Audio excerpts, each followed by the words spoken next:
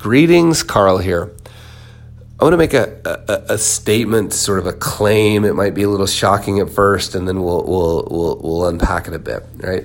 Here's what I want to say. When it comes to money, the only goal that matters is yours. Right? When it comes to money, the only goal that matters is yours. Now, not anybody else's. My goal doesn't matter when it comes to your money, right? How your friends on Insta, Twitter, Gram, TikTok, Facebook, their goals,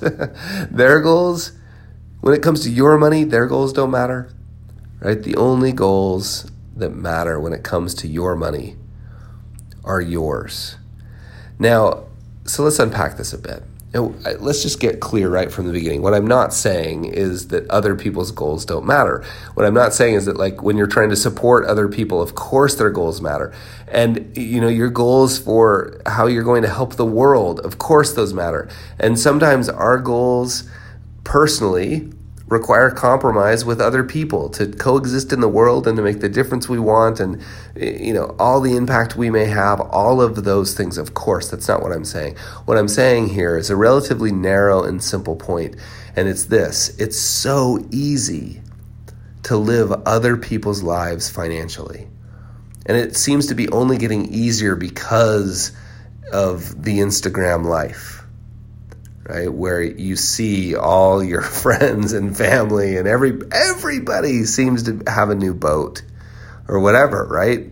Everybody seems to be on amazing trips going all over the world, all of those things. And how come you're not? And so we've got to be sort of really careful about guarding against other people's goals. Let me give you an example.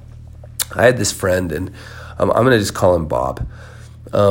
Bob, this is, Bob went on a trip to Europe, and specifically he went to Amsterdam, the Netherlands, and they were there for 3 weeks. Bob and all of his family, and they actually went with another friend and all of their kids, and both families love to ride bikes. They race bikes, they race mountain bikes, they race road bikes, they love to ride bikes. And Bob and this other family live in a community with bike paths and bike trails back home in the States. So they go to the Netherlands, and on this trip they just decide that they're going to ride bikes everywhere. I don't even know if they rented a car. They're just going to ride bikes. And they rode bikes everywhere, right? Long bike rides and short bike rides and into town and around town and to shopping and to see museums and everywhere. They rode bikes, and they came home, and Bob sat down in my office like a week after he'd been home. He's like, oh man, we're going to make some major changes. We're going to ride our bikes everywhere here.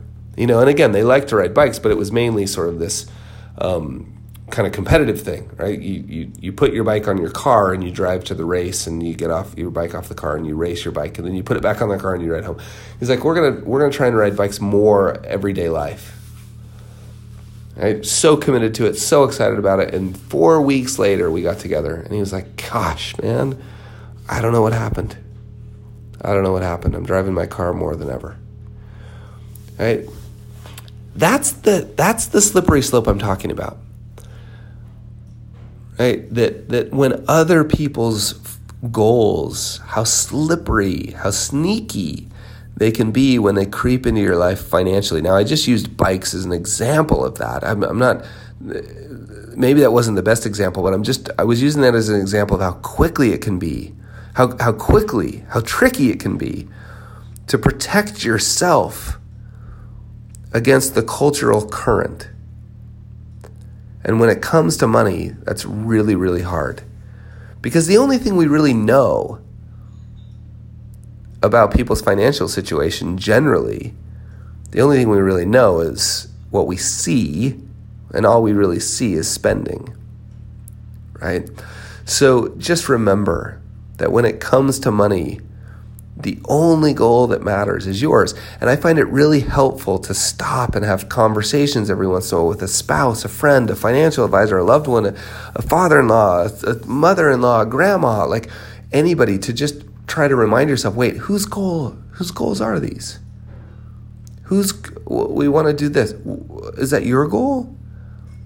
And one way to find out if it's your goal is just simply ask yourself a series of why questions, like why do you want to do it? And if you can't get clear about why you want to do it, chances are it may have been just you slipped back into the cultural narrative around goals and you were living somebody else's life financially, right? So the only goal, when it comes to money, the only goal that matters is yours. We'll talk to you soon.